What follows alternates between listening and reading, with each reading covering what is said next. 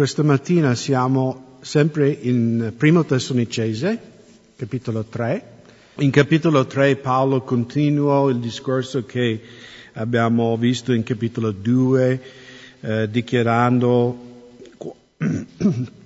quanto era il suo desiderio di tornare a visitarli. Ricordiamo che Paolo ha fondato questa chiesa in Atti capitolo 17, poi passarono circa 2 anni e non ha potuto tornare a loro. Lui dichiara qui in capitolo 2, in versetto 18, perciò abbiamo voluto almeno io Paolo, non solo una ma ben 2 volte venire da voi, ma Satana ce l'ha impedito. Quindi Paolo aveva questo grande desiderio di tornare, di vedere come erano i suoi figli spirituali. No? Io penso che io e Silvana possiamo tanto identificare con Paolo in questo, che il nostro figlio Joshua vive negli Stati Uniti. E come tanti figli giovani non è tanto bravo a chiamare mamma e papà, no? Come tutti i genitori che mandano un figlio all'università può testimoniare, no? E quindi grazie a Dio ieri abbiamo parlato con lui, sta bene, e ringraziamo Dio anche che dove lui vive in America il coronavirus ci sono pochissimi casi, 20 casi mi sembra in tutta la zona dove lui abita. E quindi anche capiamo il cuore di Paolo, no? Di dire, nostro figlio come sta? Sta mangiando? Sta uscendo nella pioggia? E Paolo aveva questo cuore per i Tessalonicesi, di un padre e di una madre, potremmo dire, no? Di sapere come stavano, perché ormai erano passati 2 anni, e lui, leggiamo qui in capitolo 3, versetto 1, perciò non potendo più resistere, fummo contenti di essere lasciati soli in Atene e mandammo Timoteo, nostro fratello e ministro di Dio e nostro compagno di opera nel Vangelo di Cristo, per confermarvi e confortarvi nella vostra fede. Quindi Paolo, lui sta scrivendo da Corinto, però quando ha mandato Timoteo erano a Atena. No? Troviamo questo tutto in atto, con l'atto 17-18, questo viaggio lì di Paolo. E quindi Paolo non poteva andare, quindi ha mandato suo braccio destra Timoteo. Timoteo era uno che si è convertito, diciamo, sotto sua mamma e sua nonna, ma anche attraverso il ministero di Paolo, si è unito a Paolo nel suo viaggio missionario. Erano che ha camminato con Paolo per tanti anni.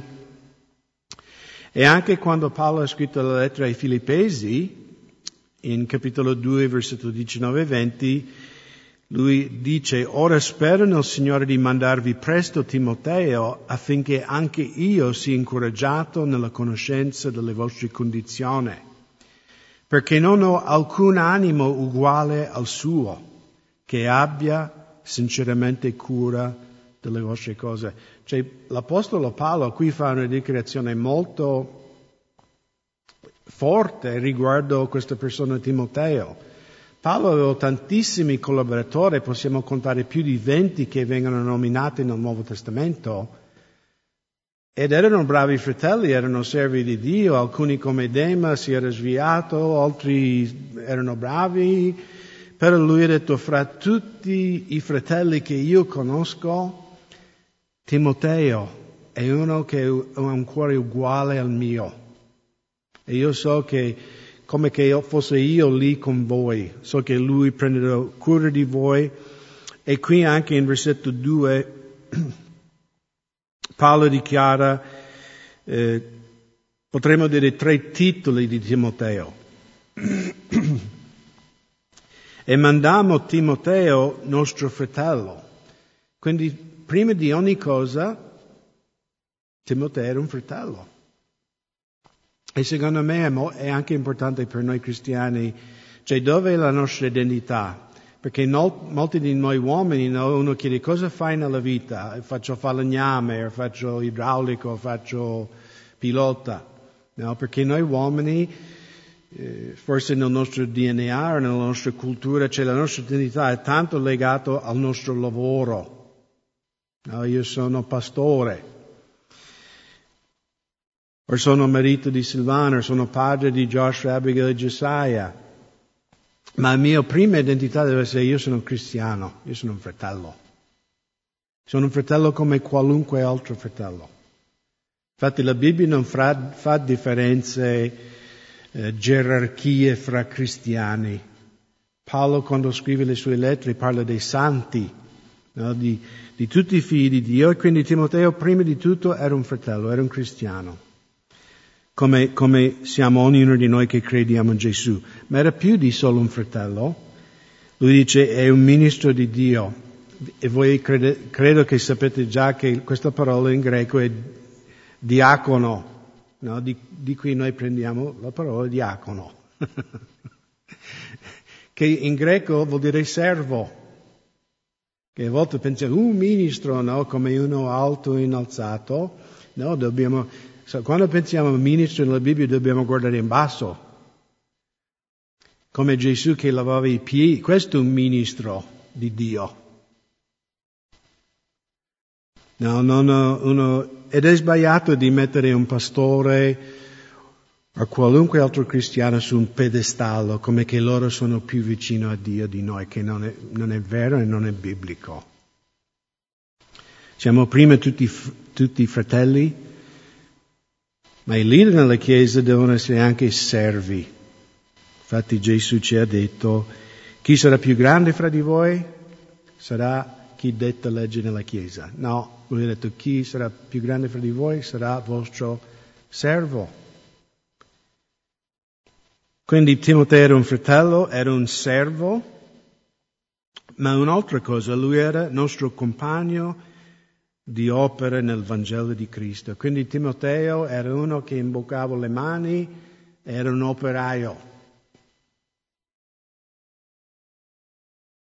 E voi sapete che io costruivo le case in America, in Italia costruisco chiese. Ho lavorato come falegname, saldatore, ho fatto tanti di quei lavori che hanno a che fare col costruire. E quindi posso apprezzare, no, che Timoteo non era solo un fratello, non era solo un servo, ma era un operaio. Era uno che lavorava dura e fedelmente nel Vangelo di Cristo. E quindi Paolo manda Timoteo, no, per stabilirvi, no, per confermarvi e confortarvi nella fede. E come ha fatto Timoteo? Ha fatto attraverso il Vangelo, la parola di Dio. Non è che noi umani abbiamo potere di soprannaturalmente consolare o fortificare un altro. Paolo in Corinzi parla del fatto che noi cristiani possiamo consolare gli altri con la consolazione che noi abbiamo ricevuto da Dio. No? Non è una cosa che viene da me, è una cosa che viene da Dio e fluisce attraverso la nostra vita verso gli altri. Ma prima dobbiamo imparare ad essere consolati da Dio, di ricevere da Dio. E poi il Vangelo, no? Il messaggio della croce, che siamo salvati per grazia. No? Che Dio ama tutto il mondo, che la salvezza è offerta a ogni essere umano. Non importa cosa hanno fatto, quanti peccati hanno o non hanno commesso. Il Vangelo è la proclamazione di liberazione. No? In America, quando c'era la guerra civile, Abraham Lincoln, il mio presidente preferito, ha fatto la dichiarazione dell'emancipazione. Quindi ha dichiarato che tutti gli schiavi negli Stati Uniti da quel giorno in poi erano liberi legalmente. Poi il Sud non era d'accordo, c'era la guerra, eccetera, eccetera. Per il Vangelo c'è quella un'emancipazione terrestre, umana, erano liberi fisicamente, diciamo, perché poi ci ha voluto la guerra per portare in atto. E anche dopo la guerra I neri nel sud non erano veramente liberi, diciamo la verità. Però era una libertà temporanea, ma il Vangelo è una libertà eterna. E il messaggio,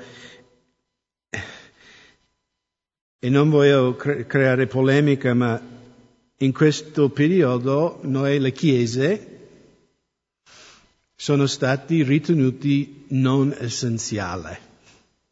E io posso capire da un punto di vista umano, ma sono radunanze di tanta gente, da un punto di vista medico-scientifico posso dire che le chiese sono pericolose, anche se, come io posso andare al supermercato con la maschera e i guanti in sicurezza, posso lo stesso venire in chiesa.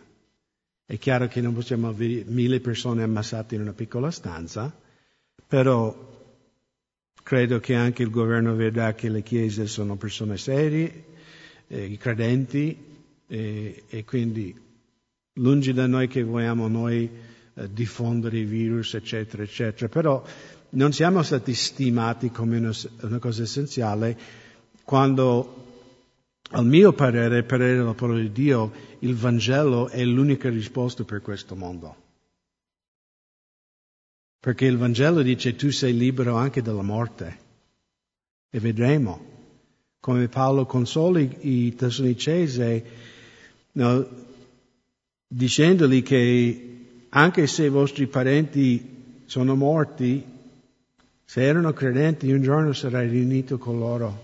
È solo una breve separazione, perché poi quando saremo nell'eternità e guarderemo indietro la nostra vita terrestre, anche se viviamo 100 anni, sarà come un secondo, sarà come un batter d'occhio in confronto all'eternità che saremo con il Signore. E questa è la speranza del Vangelo della Resurrezione, che Covid-19 non ha potere su di me. Anche se io lo prendo e muoio, non devo avere paura, perché io sono in Cristo. E quindi Timoteo era mandato da Paolo a consolare i Tessalonicesi. E poi in versetto 3 lui non era solo per confermarli e confortarli nella fede, ma anche ricordarli di qualcosa che Paolo aveva detto nel suo primo viaggio missionario alla città di Tessalonica. Versetto 3, affinché nessuno fosse scosso in queste afflizioni. Abbiamo parlato già, nella Chiesa Paolo e i suoi compagni erano perseguitati nei primo giorno arrivato, no? C'era questa folla contro di loro, contro Jason, contro i credenti. Alla fine hanno dovuto portare via Paolo perché li volevano arrestare, li volevano lapidare. Quindi la Chiesa è nata nella persecuzione e per questi 2 anni la persecuzione ha continuato contro questi credenti. E Paolo vuole incoraggiarli, affinché nessuno fosse scosso in questa afflizione, poiché voi stessi sapete che a questo noi siamo stati designati.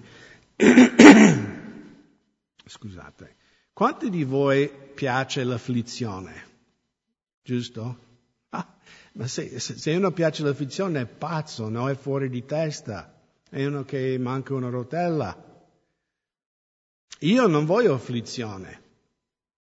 No, io preferirei avere le mie orecchie solleticate da qualche falso apostolo che magari mi dice: se tu credi in Gesù tutto andrà bene, avrai salute perfetta, sarai ricco, famoso e tutta la vita sarà come una crociata nei Caraibi. Basta che credi in Gesù. E ci sono tanti di predicatori di questo falso Vangelo nei nostri giorni. Ma non è quello che la Bibbia dichiara. Paolo dice che noi cristiani, noi siamo destinati all'afflizione. A me dispiace, questa è la parola di Dio, io devo predicare la parola di Dio, non quello che la mia carne vuole. Sarebbe comodo, sarebbe un messaggio popolare. Infatti il cristianesimo non è una gara di popolarità o di bellezza, è una chiamata da Dio stesso. Prendi la tua croce e seguimi. Quando Lui ha chiamato Pietro e Andrea, Giovanni e Giacomo, lasciate, seguitemi. Il vero cristianesimo non ci sono mezzi termini. Se ti fa piacere, ricorderete quando Gesù ha dichiarato che chi non beveva il suo sangue e mangiava la sua carne non aveva nessuna parte di Lui. Il Vangelo dice che molti si scandalizzarono e se ne andarono. Allora Gesù sta parlando del cannibalismo, cioè noi siamo ebrei, non beviamo sangue, contro la legge di Mosè.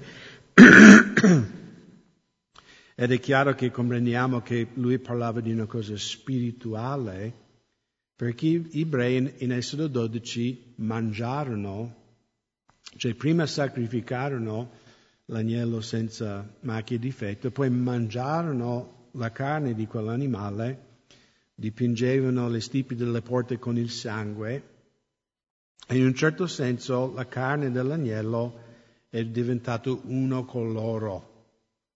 E comprendiamo che Gesù parlava di una cosa spirituale. Ma quando crediamo, Gesù e noi diventiamo una cosa. Però molti si sono scandalizzati e Gesù non è che è corso indietro, ma no ragazzi, non lasciarmi, per favore, tornate, io non sai.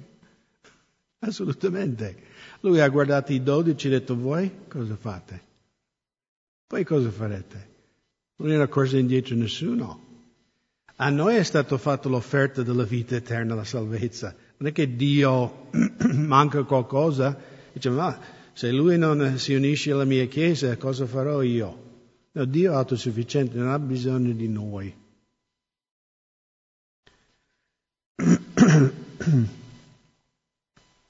E quindi noi credenti saremo mal compresi, saremo calunniati, saremo perseguitati, magari non in maniera come i nostri fratelli in Cina, o in Medio Oriente, o in alcuni paesi in Africa, in tanti paesi nel mondo. Però credo che tutti noi vediamo questo spirito dell'anticristo che sta diventando sempre più forte, in cui la Chiesa non è essenziale. La Chiesa non è una cosa importante nel nostro moderno di scienza che noi sappiamo tutto, no? Noi non abbiamo bisogno di Dio. Ma il vero cristiano deve essere pronto a seguire Gesù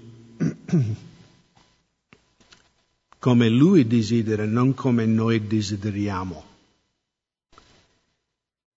E tanti no, io non credo questo, io non credo, ma secondo me non importa quello che è secondo te o secondo me, quello che importa è cosa nel Vangelo, cosa dichiara Dio. Voglio leggere alcuni versetti in Filippesi 1.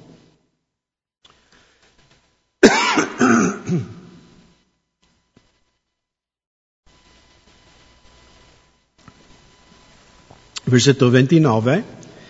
Poiché a voi è stata data la grazia per amore di Cristo, non solo di credere in Lui, ma anche di soffrire per Lui. Alleluia, amen, fratelli. È una di quelle preziose promesse, no? Sapete quelle scatole, che tanti evangelici hanno in casa, magari dopo pranzo, fratello, scegli un versetto, no? Ma non ho mai trovato questo versetto in quella scatola, sono sempre quelle scatole, io posso ogni cosa in Cristo, io sono sempre con te, la benedizione del Signore sia su di te, no? Come il biscotto di fortuna dei ristoranti cinesi, no? Anche quelli, non apri mai una di quelle che dice domani muori, tu soffrirai domani, no? Dice, no, sono sempre felicità, benedizione, ma questa è la parola di Dio, non è un biscotto cinese. Anche Paolo scrivendo a Timoteo, in secondo Timoteo, capitolo 3, da versetto 10 a 13, secondo Timoteo 3, 10 a 13, ma tu hai seguito da vicino il mio ammaestramento, la mia condotta, miei consigli, la mia fede, la mia pazienza, il mio amore, la mia perseveranza, le mie persecuzioni, le mie sofferenze che mi sono accadute ad Antiochia, a Iconio e a Listra. Tu sai quale persecuzione ho sostenuto, ma il Signore mi ha liberato da tutti. Infatti, tutti quelli che vogliono vivere piamente in Cristo Gesù saranno perseguitati. È una promessa. Se tu vivi compromessamente in Cristo, se tu non vivi pienamente in Cristo, magari non sarai perseguitato. Ma se tu vuoi seguire Gesù pienamente, tu sarai perseguitato. Tu sarai di nuovo mal compreso. Quante volte qualcuno in Italia, voi siete una setta, no, voi evangelici, protestanti, siete una setta, qua e là. E quando stiamo cercando come cristiani di seguire la stessa Bibbia che hanno altre denominazioni cristiane. Non è che abbiamo una Bibbia diversa. Poi lui continua, Paolo, ma i malvagi imbroglioni andranno di male in peggio, seducendo ed essendo sedotti. E quindi sarebbe un commento sui nostri giorni di oggi. Anche Gesù, volete sentire le belle promesse che abbiamo come cristiani? Matteo 10, versetto 16 a 24. Ecco, io vi mando come pecore in mezzo ai lupi. Siate dunque prudenti come serpenti e semplici come colombe. Ma guardatevi dei uomini perché vi trascineranno davanti ai loro sinedri e vi flagelleranno nelle loro sinagoghe. E sarete condotti davanti ai governatori, davanti ai re per causa mia, per dare testimonianza a loro e ai gentili. Quando essi vi metteranno loro mani, non preoccupatevi di come parlerete o di che cosa dovete dire, perché in quella stessa ora vi sarà dato ciò che dovrete dire. Poiché non sarete voi a parlare, ma lo Spirito del Padre vostro che parla in voi. Ora il fratello consegnerà a morte il fratello, il padre il figlio, i figli insorgeranno contro i genitori e li fanno morire. E sarete odiati da tutti a causa del mio nome. Ma chi avrà perseverato fino alla fine sarà salvato. Ora, quando vi perseguiteranno una città, fuggite in un'altra, perché in verità vi dico che non avrete finito di percorrere le città di Israele prima che venga il Figlio dell'uomo. Il discepolo non è da più del maestro, né il servo più del suo Signore. E quindi se Gesù è stato perseguitato, Lui ci ha promesso anche voi sarete perseguitati. Se noi proclamiamo di essere cristiani e non siamo perseguitati per la nostra fede, forse non abbiamo una fede genuina. Forse non siamo veri cristiani. Forse siamo solo un nominativo, io sono cristiano perché sono nato negli Stati Uniti, in Italia, in Norvegia, sono paesi cristiani, quindi sono cristiano. Ma è chiaro del Vangelo che solo chi è nato di nuovo fa parte del regno di Dio. È un vero cristiano. Poi l'ultimo passo in Luca capitolo 6, versetto 22 e 23. Beati voi, e come abbiamo sentito nello studio di Tyler mercoledì, beato nella Bibbia vuol dire felice, alleluia, allegria, come Mike Buongiorno. Beati, felice voi, quando gli uomini vi odieranno, vi scomunicheranno e vituperanno e bandiranno il vostro nome come malvagio a causa del Figlio dell'uomo. Quindi quando qualcuno ti prende in giro, quando qualcuno ti disprezza perché tu segui Gesù, Gesù dice felice, tu sei benedetto, sei beato da Dio. E poi in versetto 23, rallegratevi in quel giorno e saltate di gioia.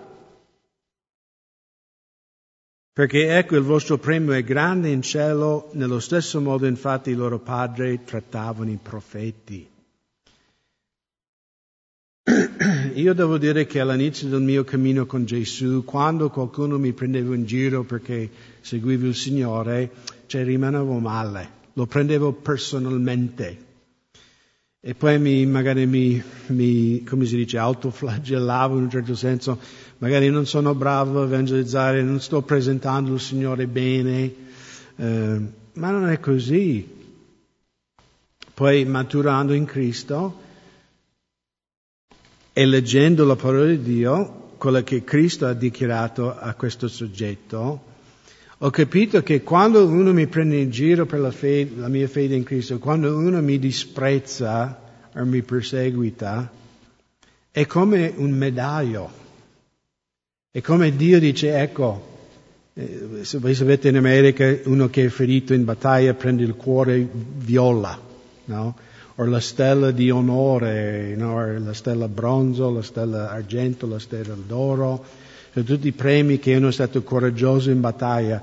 Quando uno perseguita un cristiano, per noi è come Dio ci mette sul petto una medaglia. E ci vedi? Infatti noi vediamo Giovanni e Pietro e Giovanni in Atti 4, quando il Sinedrio li ha menato e li ha mandato fuori dal Sinedrio vietandoli di predicare il Vangelo, la Bibbia dice che loro saltarono di gioia che erano ritenuti degni di soffrire per il nome di Gesù. E quando noi cristiani comprendiamo questo, quando uno ti prende in giro per Gesù, ti può dare gioia. Dice, Signore, wow, hai ritenuto che io fosse degno di avere questa cosa detta di me, perché io seguo te. E quindi non è che Gesù dice una cosa stupida, una cosa pazza, rallegratevi, no? Saltate di gioia, alleluia, mi hanno sputato addosso, no? Perché dovrebbe essere, dovremmo comprendere, dovremmo vedere con occhi e prospettivo eterno. Anzi, quando uno mi disprezza, quando uno mi sputa addosso, e ho avuto delle persone sputarmi addosso, ho avuto persone anche tirare pietre a me in India, nell'evangelizzazione. Io provo pena per quelle persone, perché penso, cosa diranno il giorno del giudizio quando il Signore riporterà questo momento davanti a loro, che loro avevano l'opportunità di ricevere Gesù, che io stavo portando loro il messaggio della salvezza e hanno sputato sopra. È una cosa veramente ci fa tremare, non solo il pensare. Quindi il cristianesimo non è una gara di popolarità, non saremo mai popolari, quindi dobbiamo metterci in tasca questa realtà e essere buoni soldati di Gesù. No, siamo in una guerra spirituale, non contro altri umani chiaramente, ma contro forze spirituali. E Paolo ricorda questi Tessalonicesi, in versetto 4, infatti anche quando eravamo tra voi vi predicevamo che avremmo sofferto tribolazione proprio come è venuto e voi lo sapete. Quindi Paolo dice, vi avevo avvertito, no, che chi segue Gesù sarà perseguitato, quindi non dovete scandalizzarvi o pensare una cosa strana. È normale se uno sta veramente seguendo il Signore. Per questa ragione, non potendo più resistere, io pure mandai ad informarmi sulla vostra fede, che talora il tentatore non vi avesse tentati e la nostra fatica non fosse riuscita vana.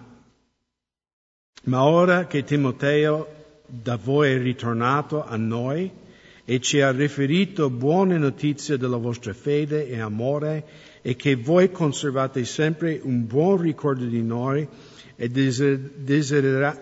desiderate grandemente vederci come anche noi desideriamo vedere voi. E di nuovo penso che io e Silvana possiamo, perché quando Josh ci ha chiamato ieri, veramente ci dà grande gioia, no? Di sentire che è ancora vivo, e so che magari sembra esagerato, però se non senti da un mese di tuo figlio ti preoccupi, dici ma sta bene, sta mangiando, sta lavorando, cos'è la situazione, specialmente adesso con questo virus in giro. E quindi ci ha dato grande gioia ieri di sentire che sta bene, sta lavorando, sta mettendo la maschera quando va al supermercato, c'è poca diffusione del virus nella sua zona. Quindi abbiamo chiuso la telefonata con grande gioia. E anche Paolo qui dice, quando Timoteo mi è tornato, perché Paolo per 2 anni non sapevo che fine hanno fatto. E tutti noi che seguiamo Gesù da un po' di tempo, tutti abbiamo visto fratelli e sorelle, magari partiti con grande gioia, grande zelo, e adesso magari seguono il mondo, seguono il peccato, hanno rinnegato Gesù. Ma quindi Paolo non sapeva se erano ancora nella fede, ma lui ha avuto grande gioia quando Timoteo ha riportato i fratelli di Tessaloniki sono ancora forti nella fede, nell'amore, e loro si ricordano di te con grande gioia, perché alla fine Paolo era il mezzo della loro conversione, no? Era lui che li ha portato il Vangelo per primo, e quindi come un padre o una madre che ha notizie dei suoi figli, buone notizie, Paolo, il suo cuore è pieno di gioia. In versetto 7, per questo, fratelli, noi siamo stati consolati a vostro riguardo in tutta la nostra afflizione e sofferenza a motivo della vostra fede. Quando noi pensiamo dell'Apostolo Paolo, io almeno quando penso di Paolo, penso come Rambo, no? Tipo uno, sai, il Superman cristiano, no? Paolo, perché abbiamo letto, no, quando lui in Timoteo parla della persecuzione a Iconio e Listra, se guardiamo con la storia in Atti, lui è stato lapidato, quindi pietre, una folla, pietre, finché lui era incosciente, no, tipo coma. L'hanno preso il suo corpo come un sacco di patate e hanno gettato fuori dalla porta della città. Lui aveva perso coscienza, pensavano che fosse morto. I fratelli sono corsi lì da lui, sai, magari un po' di acqua. Paolo, ci sei ancora? Paolo, cosa ha fatto Paolo? Paolo, io torno dentro a predicare il Vangelo. No? Mamma mia, che potenza Paolo. Eppure Paolo qui dice, sono stato incoraggiato da voi. La vostra testimonianza mi ha incoraggiato perché siate fedeli nel seguire il Signore. E a volte, fratelli, anche noi pensiamo, ma se vado in chiesa, non vado in chiesa, se faccio, no, che importanza ha? Non sono il pastore, non canto. Ma io vi dico che solo la tua presenza in comunità è un incoraggiamento per gli altri fratelli. Io penso che chi è missionario, no, anche Radha Juja, no, che sono adesso nello staff della Chiesa, un pastore nella nostra comunità. Io e Silvana conosciamo Radha Juja da 25 anni. E ogni anno facciamo questa conferenza in Austria, al castello lì della Calvary Chapel. E posso dirvi che ogni volta che vado a queste conferenze, solo per vedere Radha Juja e i miei altri fratelli pirenensi che vengono, mi dà gioia di vedere i miei fratelli, di vedere che loro sono ancora fedelmente lì servendo il Signore. E ogni anno c'è un'altra cosa che succede, che magari non viene qualcuno, e poi ma quel fratello, quella sorella, loro hanno lasciato servire il Signore. Mi ricordo una volta, vabbè, meglio non dirlo, però è scoraggiante. Ma come? Come? Lui era un pastore, adesso insegna buddismo, o fa questo, o fa quello, dice, ma stiamo scherzando. ma solo vedere i miei fratelli. Non è che mi devono predicare, neanche leggermi un versetto o pregare per me, ma solo vedere che loro camminano fedelmente mi dà forza. Se ce la fanno loro, ce la faccio anche io. E quindi, fratelli, l'impatto che la nostra vita, a volte noi non ci rendiamo conto. La fedeltà, il coraggio, la fede, l'amore degli altri è una cosa che ci sprona, ci spinge avanti. Come anche l'infedeltà, paura, no? Sono cose contagiose. Se tu hai fede, contagerai altri con la tua fede, con il tuo coraggio. Se tu hai paura, tu contagerai anche altri con la paura. Quindi stiamo attenti, no? Perché adesso parliamo tanto dei virus. Ma anche la fede è contagiosa, anche l'amore è contagiosa. E purtroppo anche cose negative. Il sussurrare, il sparlare. Anche queste sono cose contagiose e dobbiamo stare molto attenti. Ma Paolo aveva grande gioia. Paolo era incoraggiato da questi fratelli, questi nuovi fratelli nella fede. E lui continua qui in versetto 8, perché ora veramente viviamo se voi state fermi nel Signore. In pratica Paolo dice, sapere che voi ancora siete nella fede, è la mia vita. Sono appagato che la persecuzione, la fatica, la difficoltà. Immaginate, non era i tempi come oggi, prendiamo il treno, l'aereo. Con la scuola biblica prendiamo l'aereo da Bergamo a Atene, no? 2 ore, siamo lì. L'autobus viene a prenderci, ci porta in albergo. Loro camminavano a piedi, dormivano nei boschi all'aperto. Venivano lapidati, venivano perseguitati. Ma Paolo dice, sapere che voi siete ancora fermi nella fede, e tutto valse la pena. E tutto valse la pena. No, di vedere voi che ancora state seguendo il Signore. Versetto 9, quale ringraziamento possiamo infatti rendere a Dio per voi, per tutta la gioia che proviamo a causa vostro davanti al nostro Dio. E qui in questi ultimi versetti Paolo ci svela un po' la sua vita segreta, la sua vita di preghiera. Perché quando io leggo questi passi,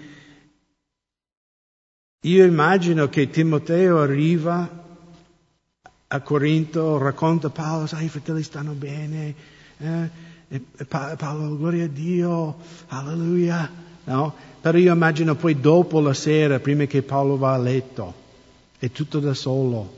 Magari lui le piange, grazie Signore che i miei fratelli ancora vanno avanti. È la mia gioia, è la mia vittoria, la mia vita.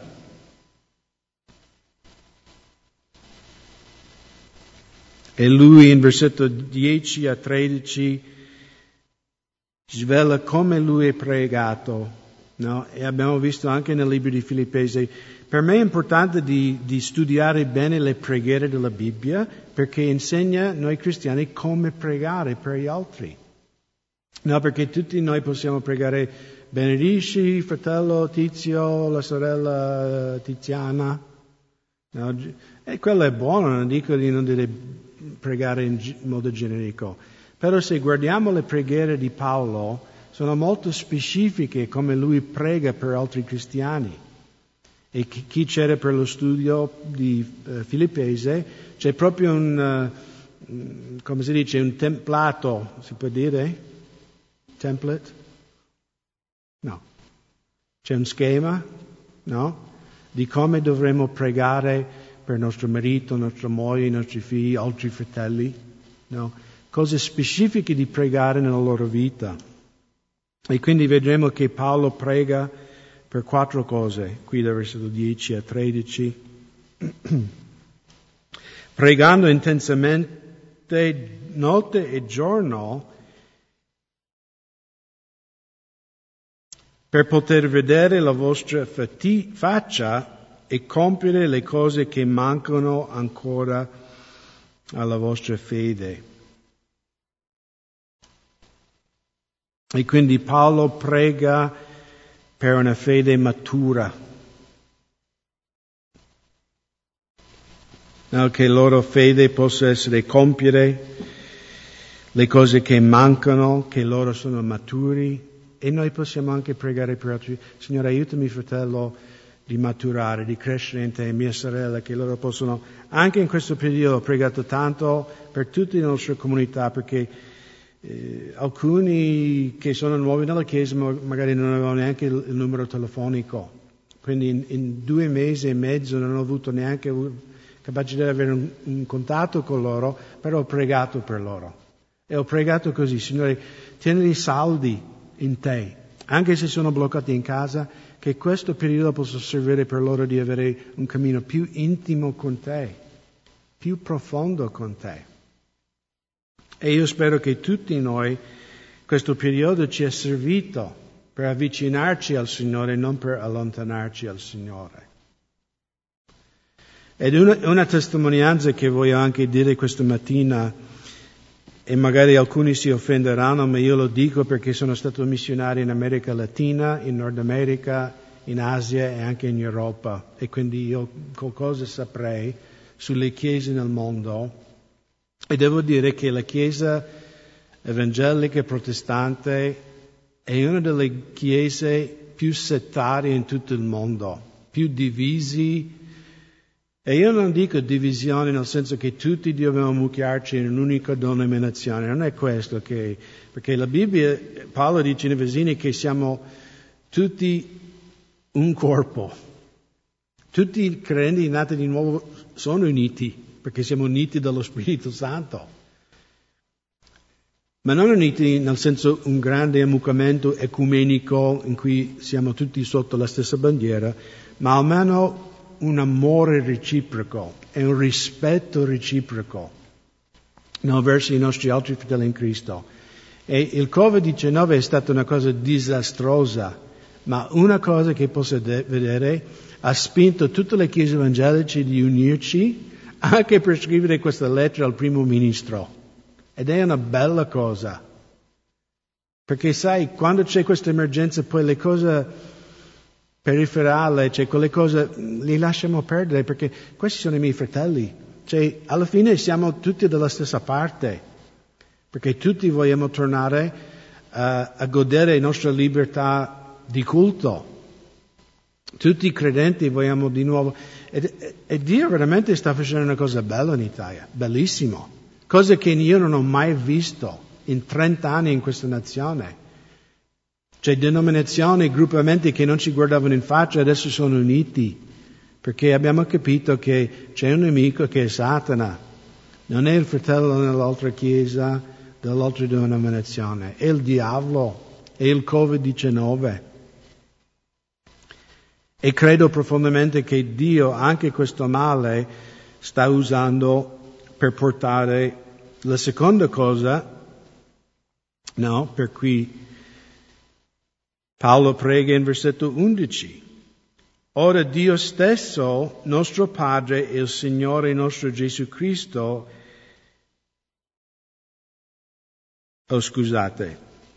la terza cosa in versetto 12. La seconda cosa in versetto 11 era che Paolo poteva tornare con loro, essere riunito. Signore, apri la porta che io possa di nuovo vedere questi fratelli. La terza cosa, in versetto 12, e il Signore vi faccia crescere e abbondare nell'amore verso gli altri e verso tutti, come anche noi abbondiamo verso di voi. Quindi Paolo pregava che la Chiesa Tessaloniki poteva crescere nel suo amore per gli altri cristiani, ma anche per tutti, anche per chi non è cristiano. E di nuovo è una cosa bella che lo Spirito Santo sta facendo nella nostra nazione. Io spero che passando la crisi non perderemo questa lezione. Perché possiamo avere differenze dottrinali minori, l'Assemblea di Dio, Battisti, Metodisti, Calvary Chapel, ma crediamo tutti nel Signore che Lui è il Figlio di Dio, che bisogna rinascere di nuovo.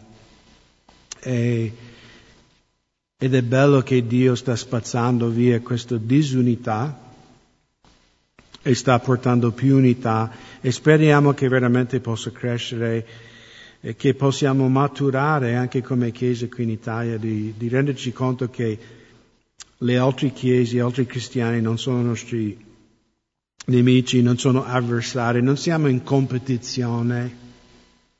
Perché se l'altra chiesa è benedetta, io sono benedetto. Se un'altra comunità, la nostra città è benedetta, ha una buona fama, è buono per me.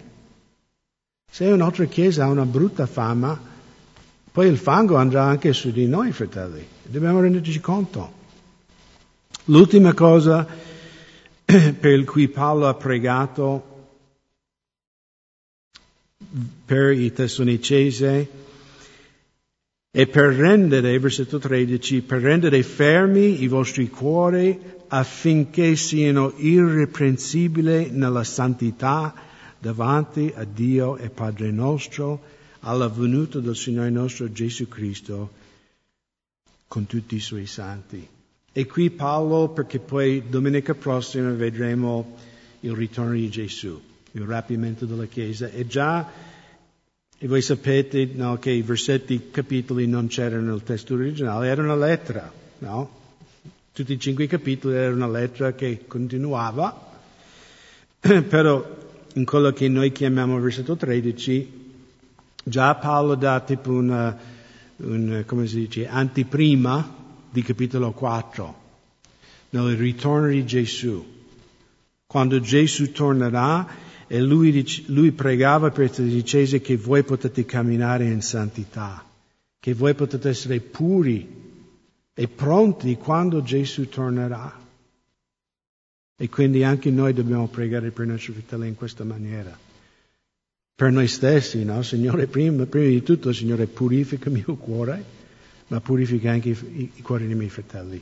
Signore, fa che noi possiamo avere nel più profondo del nostro essere quel senso di urgenza. Che il Signore sta tornando, io devo essere preparato. A parte il fatto che Dio potrebbe tornare per me oggi, se vado fuori, faccio un incidente stradale, il ritorno di Gesù per me è oggi. E quindi tutte le generazioni, in tutte le età, però io credo che come Cristo dobbiamo avere quel senso. Il Signore è qui, il Signore è in mezzo a noi, il Signore mi guarda e io mi devo preparare per quel giorno in cui mi dovrò presentare davanti al Signore. E Paolo pregava per i Tessalonicesi che loro potevano essere santi, perché poi sono 2 aspetti della santità di un cristiano. Siamo santi perché Cristo è santo e credendo in Lui c'è stato questo scambio divino, Lui ha preso i nostri peccati e ha subito la penalità e Paolo dice che noi abbiamo preso la sua santità. Ogni vero cristiano davanti a Dio ha posizionalmente la santità di Gesù, ma poi c'è la pratica, no? Cioè noi chiamiamo in inglese la santificazione praticale, non so se in italiano significa qualcosa, no? Practical sanctification, no? In cui è vero, posizionalmente siamo seduti con Cristo nei luoghi celesti, siamo già salvati, siamo puri, no? Perché siamo in Cristo, però c'è anche il fatto che se siamo veramente in Cristo, ci sarà anche un progresso nella nostra santificazione, nel nostro cammino qui sulla terra. E noi possiamo crescere in questo aspetto e possiamo anche, come si dice, tornare indietro. No, penso che tutti avete sentito ieri, oggi, no, Little Richard, no, boom, tutti frutti, sì. Che è morto. E in Italia tutti conoscono per questo canto, ma io conosco perché conosco fratelli che personalmente hanno conosciuto Little Richard, che negli anni 80 lui si è convertito al Signore e andava in giro a predicare il Vangelo. E non cantava più Tutti Frutti, anzi lui diceva è il canto più stupido che è mai stato scritto.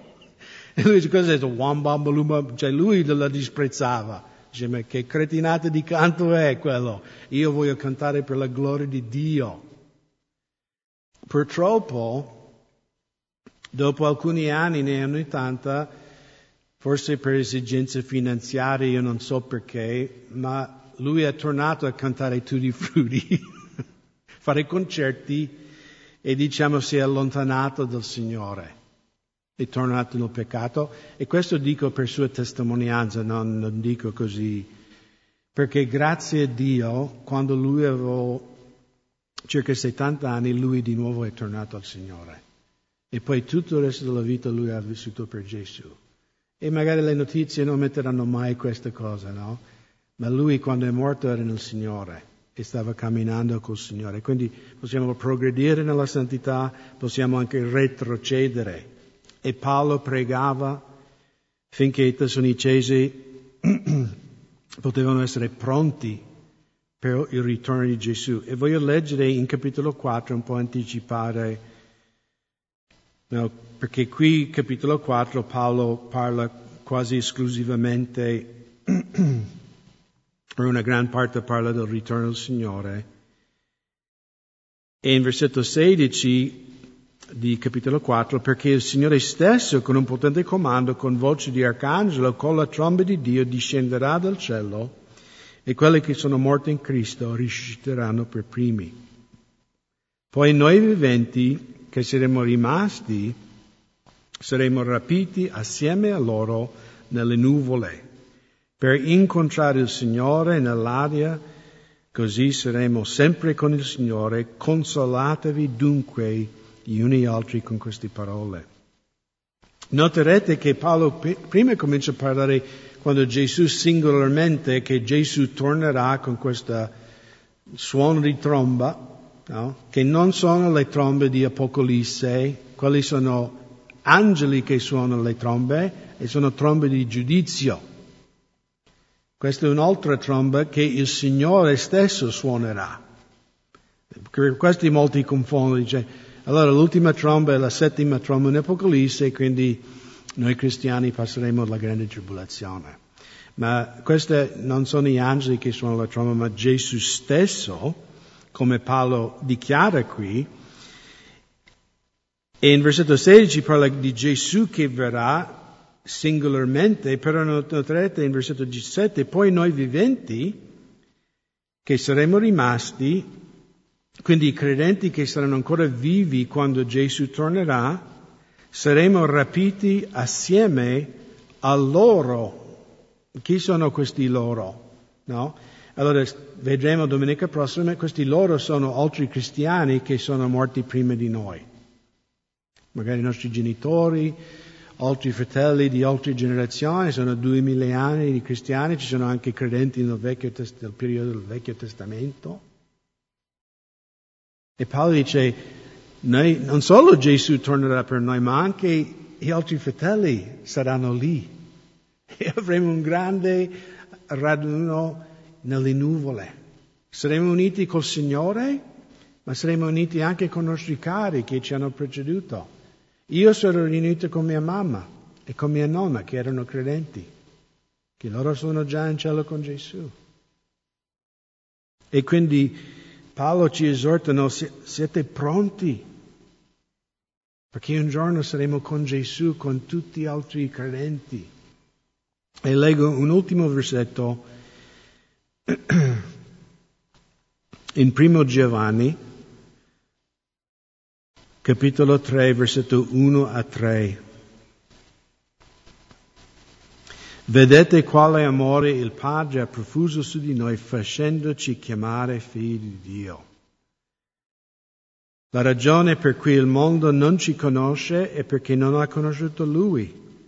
Carissimi, ora siamo figli di Dio, ma non è ancora stato manifestato ciò che saremo. Sappiamo però che quando Egli sarà manifestato saremo simili a Lui, perché lo vedremo come Egli è. E chiunque ha questa speranza in Lui purifica se stesso come Egli è puro. Questa è la nostra motivazione per camminare in modo santificato, di purificare i nostri cuori. Che un giorno ci spoglieremo di questa vecchia carcassa, ci saremo rivestiti con corpi eterne e saremo nell'eternità. Giovanni dice, adesso, come anche Paolo dice in Corinzi, vediamo, non è chiaro come saremo. Paolo usa l'esempio di un vetro romano. Chi ha mai visto il vetro romano non è molto, è come il fondo di una bottiglia. No, passa la luce, ma se guardi attraverso vedi forme, no? C'è un uomo, c'è un albero, ma non so che tipo di uomo o che albero. E sia Paolo che Giovanni dice, il cielo, l'eternità non è molto chiaro. Però dice, una cosa è sicuro, noi saremo come Gesù. E noi saremo con Gesù e con i nostri fratelli che sono venuti prima di noi. E chi ha questa speranza purifica la sua vita. Questa deve essere la nostra motivazione per vivere in modo consacrato. Ok? Un giorno sarò davanti al Signore. Un giorno incontrerò il Signore, non solo il Signore, ma anche tutti gli altri credenti. E quindi Dio possa veramente aiutarci specialmente quando vediamo tutto quello che sta succedendo, no? Ci ricorda, il Signore ci sta dando una svegliatina, no? Perché già si parla di rimuovere i contanti, di andare in un sistema di pagamento senza carta di credito, senza contanti, un chip, forse un tatuaggio. Cioè, non stiamo parlando di 100 anni, stiamo parlando adesso, con questa crisi. E tante altre cose. E quindi quanto di più noi dovremmo dire, fratelli, adesso è tempo veramente sul serio, no, di dedicarci al Signore e ricordare che un giorno saremo davanti a Lui e dovremo rispondere anche per la nostra vita.